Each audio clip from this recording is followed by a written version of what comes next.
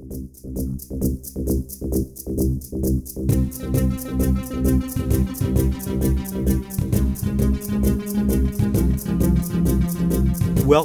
to Barry Piro's Haunted Happenings podcast, The Interviews, where I have in-depth conversations about the paranormal, the spiritual, and the unexplained with experts in the field and with those who have had first-hand encounters. We're just about ready to start, so turn off your lights, sit back, and enjoy the ride.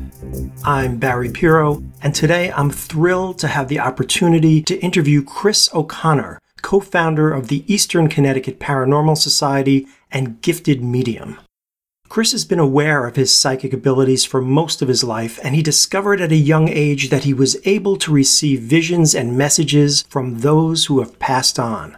In 2017, Chris was asked if he could get any information about a family member named Mike who had been missing for 10 days. The family had already contacted the police, but they hadn't come up with any leads in the case. Chris reluctantly agreed to help the family, and by connecting with Mike, he was able to provide incredibly accurate information about Mike's death and its circumstances. Welcome, Chris. Hello. Before we dive into Mike's cold case, I'd like to start way back when you were young and you first realized that you were a gifted medium. What was the earliest memory you have of being able to communicate with the dead? The first time I received a vision, I was probably 4. My mother was a gifted medium, so she understood what was happening with me. And at 4, a Native American came and visited me. I described this guy to my mom, and basically the message was to be at peace. That was my first, and then I had many episodes of that. I was born a twin. He died at birth. So I used to speak with him. And then as I grew, I would write things down or I would draw things. Actually, this is not my first profiling. I profiled one at 16 as well. That was of a very close family friend, and police report put down suicide. But the gentleman came to me and told me it wasn't suicide and that was another family member who did it to him. He was shot. And I told my mother, and she got a similar message. Are you seeing these people or just getting the information or both? Some of the stronger visions I get are as if we are sitting next to each other talking, as it was with Mike. If you can picture it like watching a movie, you know Mike's next to you and he's kind of guiding you through his journey, basically walking through it with holding the camera. You can see everything that's going on. So tell us about that case. How did you get this case? My sister called me. This friend, he was close to my sister's family, and she was just curious. Can you get any information on him? My sister sent me a picture, and I looked at the picture, and I said, all right, Mike, what do you want to tell me? And no more than saying those words, I started collecting information. And unfortunately, the first message he gave me is that he was dead, that he wasn't missing. And he proceeded to tell me the story. So it wasn't hard at all for you to get this information from him. It was really all just coming out, right? Oh, yeah. It was meant to be. I was the vessel to get this information and to pass it along. And again, at this point, he's still a missing person. So now he's coming forward saying, no, I'm not really missing. I'm dead. And now I have this information and I have to give it to somebody. And his family members are hoping that he went out and just walked away from life and hoping that he was still alive. Now I have to tell them, Mike came to me and this is his story and he's dead. How many family members were you in touch with? 2 of them, his mother and his aunt. How did they take the news that you were giving them? Because that's really tough news to receive. First, I got a text from my sister saying, his mother's going to call you. And I'm like when? I this is something I need to prepare for, But as soon as I read the text, the phone rang. So she asked, is Mike dead? And I said, yes. And of course, she cries.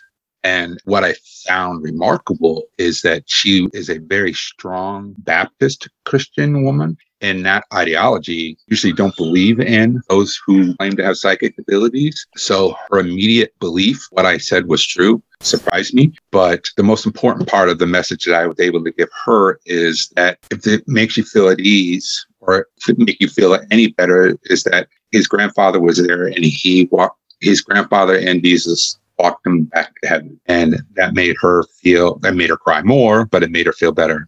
When we think of cold cases, we think of psychic mediums showing up on the scene and maybe holding an object that once belonged to the missing person. But that's not what happened with you. You lived quite a distance from where this took place. How much of a distance was there between you and where this happened? It was in the South. Okay. I'm going to just say that much.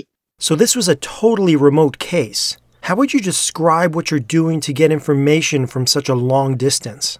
You mean some people might refer to as astral projection or going on a journey. And that's kind of how I look at it. I went on a journey. I went into a meditative state with Mike basically leading me the way and him showing me what needed to be shown so I can take those messages back to my sister and his family members. So Mike comes to you and you get that initial information from him. Were you getting more information from him over time? I did 3 journeys to gather all that information, and that's usually how it works. It's basically watching a 2-hour movie, but having 2 intermissions. It's exhausting and challenging on the individual who's doing the journey. And it's troublesome for the person giving the message. They want to make sure, particularly in this case, that they're not leaving anything out. So it was a 3-part journey.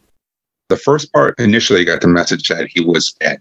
And he knew he was dead, and he knew how he died. Now, did he share that with you then, or did you have to probe him for information? He knew how he died, but he didn't give me the information about who had done the murder until the second visit. And more information, like we talked about in the blog, mile marker 18, or the number 18, it was a conversation between his aunt and I, why that number was significant. Initially, I thought he was going to be found 18 days after he went missing, or he was going to be found on the 18th day of the month. Mike showed me where he was, and it was his aunt that said, okay, this is what that number means. He initially told me he was dead and how he died. And the second visit is more to tell me who he saw kill him. And then the third journey was kind of like a wrap up, but, telling me to be careful about law enforcement. There's a lot of corruption within the law enforcement, and be very careful with his daughter's family. When he's telling you the number 18, what was that like? How was he giving you that information? He just kept yelling out the number 18. This is something that he was seeing where he was at number 18 or yelling, it's 18, 18, go to 18. One thing he kept saying, if they don't come, it's going to be too late. If you speak with other psychics, they'll get information. They're like, what the heck does that mean? There's times when you do have to rely on the living to get answers to what the message means. You had provided some really specific information about the blue blanket. Now, is that something that Mike said to you, or are you sort of hovering above the scene and seeing these things? Mike brought me to where he was placed after he was stabbed, and that's where he died, was where they dropped him. And he showed would say half in the water, half not in the water. They just threw him in. There's a river right there, and they threw him there. He was wrapped up in the moving blankets that they wrap furniture with. That's what he was wrapped up in. I saw it. And you said it was by some sort of a bridge that crossed over water? Yeah, it was a train viaduct, and that's where mile marker 18 comes in. It's sort of like in retrospect, you said, oh, that's what 18 meant. And it seemed that his mom put it together right away. His aunt. Oh, I'm sorry, his aunt. And you said that she had actually gone to the scene? She was been battling with the law enforcement, like, you got to go here, you got to go here, you got to go here. And they were very close to arresting her for impeding the process. She disregarded all that. And when she went down to that location, that's when she saw the law enforcement there. She got to mile marker 18. Was that on a road, mile marker 18? It's not like a road with like pavement. The mile marker 18 is actually for the train. How he got there was, basically a truck that, the grass was low. Basically a road that traveled the train line. Yeah, I know what you mean. A road that kind of runs alongside the tracks. As we're talking, I'm wondering if his aunt had her own psychic ability. That seems like a really hard thing to put together. Like, 18 must mean the 18th mile marker along the road. Well, she worked there. She had worked for the railroad system. And he put the pieces together. There's a viaduct that goes over this body of water. She took that information. She goes, mile marker 18. And I'm like, what does that mean? Or actually, how she said it to us. My sister was on the other line. She goes, that area that I described, she didn't know about the 18, I think, at the time. She started talking about that area is mile marker 18 through 22. And then both my sister and I went, what did you just say? And we're like, that's where you need to go. You need to go to that area. And how he described the area, Mike was so good at this. He described everything to a lot of detail. It was helpful for me to gather information. Now, what his surroundings were. He was very concerned that if they didn't get there, it would be too late. And it turned out it was. What is his attitude? I don't know if that's a good word, but is he very anxious to get this out? Is he very calm when he's telling this to you? Is he agitated? He's got a mixed emotions because we go through different things. Initially, he's surprised. He doesn't understand why they did this at first. And then he's learning more of the story too. He's getting information. That's where I talk about in the blog about false loyalty. He's getting this information to give to me. Well, he's also on a fact-finding mission. He wants to know what happened to him. Right. Why they did this. And so working together, we get to ultimately the ultimate goal. At first, he's surprised, and he's definitely pissed. If you were to meet Mike in person, this guy's big. He's probably 6'3", and he was angry that he got caught by surprise. Because if this was a fist fight between the two men that I saw, he would have whooped him, with no doubt. And he was a big, strong construction guy. Very sorrowful. He has a 2-year-old daughter, or at that time she was 2. And the idea that he would never be able to interact with her again made him very sad. He was sad for his mom. He didn't really know how she was going to get through this. So you get the information about the blanket, which again was amazing, very specific. You could see the spot where he is, and you said that you knew how he was killed. You said that he was stabbed. Now, when everything came to a conclusion and his body was found, you were correct about all of that. What was that information that Mike was giving you about how he was killed? What was the scenario he presented?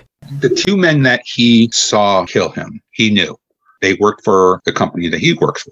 The initial blow was being hit in the head, which knocked him silly, if you will. And then he was stabbed twice and transported where they dumped him into near the river. My theory is they were hoping that nature would have all the evidence. Deep south, there's alligators down there. There's cougars down there. There's, wildlife that would have taken care of the evidence, if you will. Now, those injuries were very specific, the places where he was stabbed. I know you couldn't have known about any of this beforehand because his body hadn't even been discovered yet. Nobody could have known. But the information about the injuries came out later, right? Right. He was stabbed twice. One that wouldn't have killed him, it was in the right side, but the one that stabbed him in upper chest that killed him and actually cut his heart. That all was found during the autopsy. He was hit in the head and he was stabbed twice, and then they found that it was validated through the autopsy. Yeah, that's interesting. That's amazing. Did he die right away, or did he die when they threw him into the water? He died at the river. He died at the river, so he wasn't dead when they wrapped him up in the blanket. That's horrifying. So the police didn't want you involved, I'm sure, and you weren't there physically anyway. But the family is trying to say, hey, we've got this information and we got it from this medium. What are the police saying? Because I know at one point they were saying, stay out of this. But what were the police saying about this? They're non-believers. Policemen have to have tangible evidence to prosecute anything.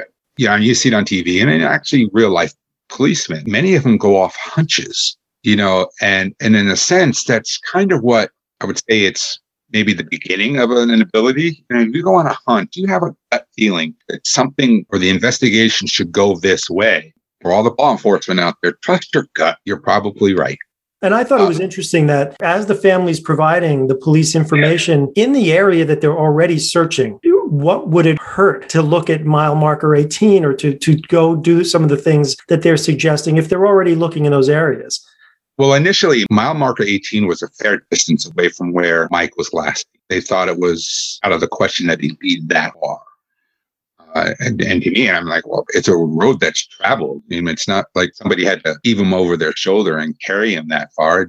There's space to get there in a vehicle. And, anything in a vehicle is not that far. He said it'll be too late. He was worried that it would be too late. And you had mentioned in the blog that his body was moved. What was that about? Psychically, I was getting the impression that these two men felt guilty for what they've done. They were lied to, and going back to the false loyalty, and they moved him back so he could be found, at least give some closure to the family. Was this like a hired hit? I'm listening to you say two people killed him. Were they told to do that? Did you get that sense? Yeah, they were. And do you know who told them to do it? I do. And you shared that with the family as well, I assume? I did. I can elaborate. I don't think I did so much I didn't elaborate too much into the blog, but essentially there was drugs involved. Mike was not a drug addict. Mike was actually a very clean, very non-drug person, very anti-drug person. Dated this woman, got her cleaned up. They started a relationship, had a child, and her behavior started changing a little after the child turned a year and started using drugs again. Mike was filing for full custody of their daughter, and mom wasn't going to have that. She brought in a family member and another man, told them that Mike was molesting his daughter, he was beating his daughter, doing all these bad things. And that's where the false loyalty was. This woman told these two men a bunch of lies about Mike. And then culturally, where they're from, it's not allowed. So they took matters into their own hands. Now, you had mentioned about some lie detector tests that were given to employees where he worked, and that there were two people who failed the lie detector test. How does that fit into what you came up with? These, with my ability to describe these people, my description matched the two men who failed the lie detector very closely. And Mike's mom, who has a close relationship with the company and who works there, she knew exactly who I was speaking of. Because I described the two men. These are the two men that I see. I described a white man and a black man. White man was shorter and the black man was taller. I went through some facial description and even down to how these two men knew each other. And she picked up on it. She goes, those are the two men that failed the lie detector. I said, well, those are the two men that I would look at. I see them. I see their faces clear as a day. I could pick them out of a lineup. You could pick them out of a lineup? Or if someone showed you a mugshot that you would say, oh, that's them. Yeah. You could say I'm a psychic witness. Yeah, exactly. So now we come to the part of the story where his body was found. What was the condition of the body? What state was it in? The state of decomposition, basically skeletal and the clothes that he was wearing. They found him a year later. So they probably had their work cut out for them to figure out what happened to him. And yet they were able to figure out through the autopsy that his skull was fractured. So that lined up exactly with what you said. And the knife wounds were evident as well. So that's really incredible, any way you look at it. So the case is still open. They didn't catch the killers, obviously, because you would tell us they got the guys and those were the guys I said. I wish I could have. Yeah, but it's still open. So I'm assuming that the police are still looking into it. And yet, if there's some corruption in the police department, maybe there are some people putting blocks on finding the actual killers for this. Maybe no one will ever be convicted. Something's going on because it was about 6 months, so a year and a half after they found Mike, I was contacted by a lawyer who was also a documentarian. He wanted to put my findings into the show, and a whole conference call was set up and waited and waited and waited and waited. And then I found out later that the police department put a squash on that.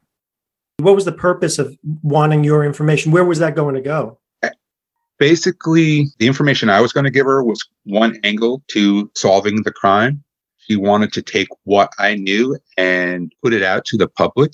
Is there anybody that fits this description or anyone that fits this scenario, has any information regarding the information that I provided? Basically to get tangible evidence from a witness or someone in the area. I'm convinced that Mike's murder will be solved just for the simple fact that the two men felt guilt, moved him back to where he could be found. I think one or both of them are going to submit to their guilt and confess. I believe that's the path that it will go. And how's the family today? Have you been in touch with them? The last communication I had about their family was through my sister, and watching the video, a recent video online of Mike's mom pleading for someone to come forward. So she's doing her due diligence. She's not listening to law enforcement. From what I understand from my sister, neither is his aunt. So I think between the two women down there, they're going to get to the bottom of this. There wasn't any reason for him to die.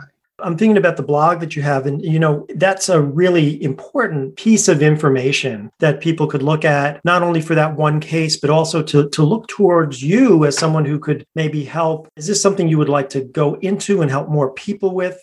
Case by case basis, Barry, I think any true psychic medium needs to admit that not every story is theirs to tell. I was chosen by Mike to give the message out.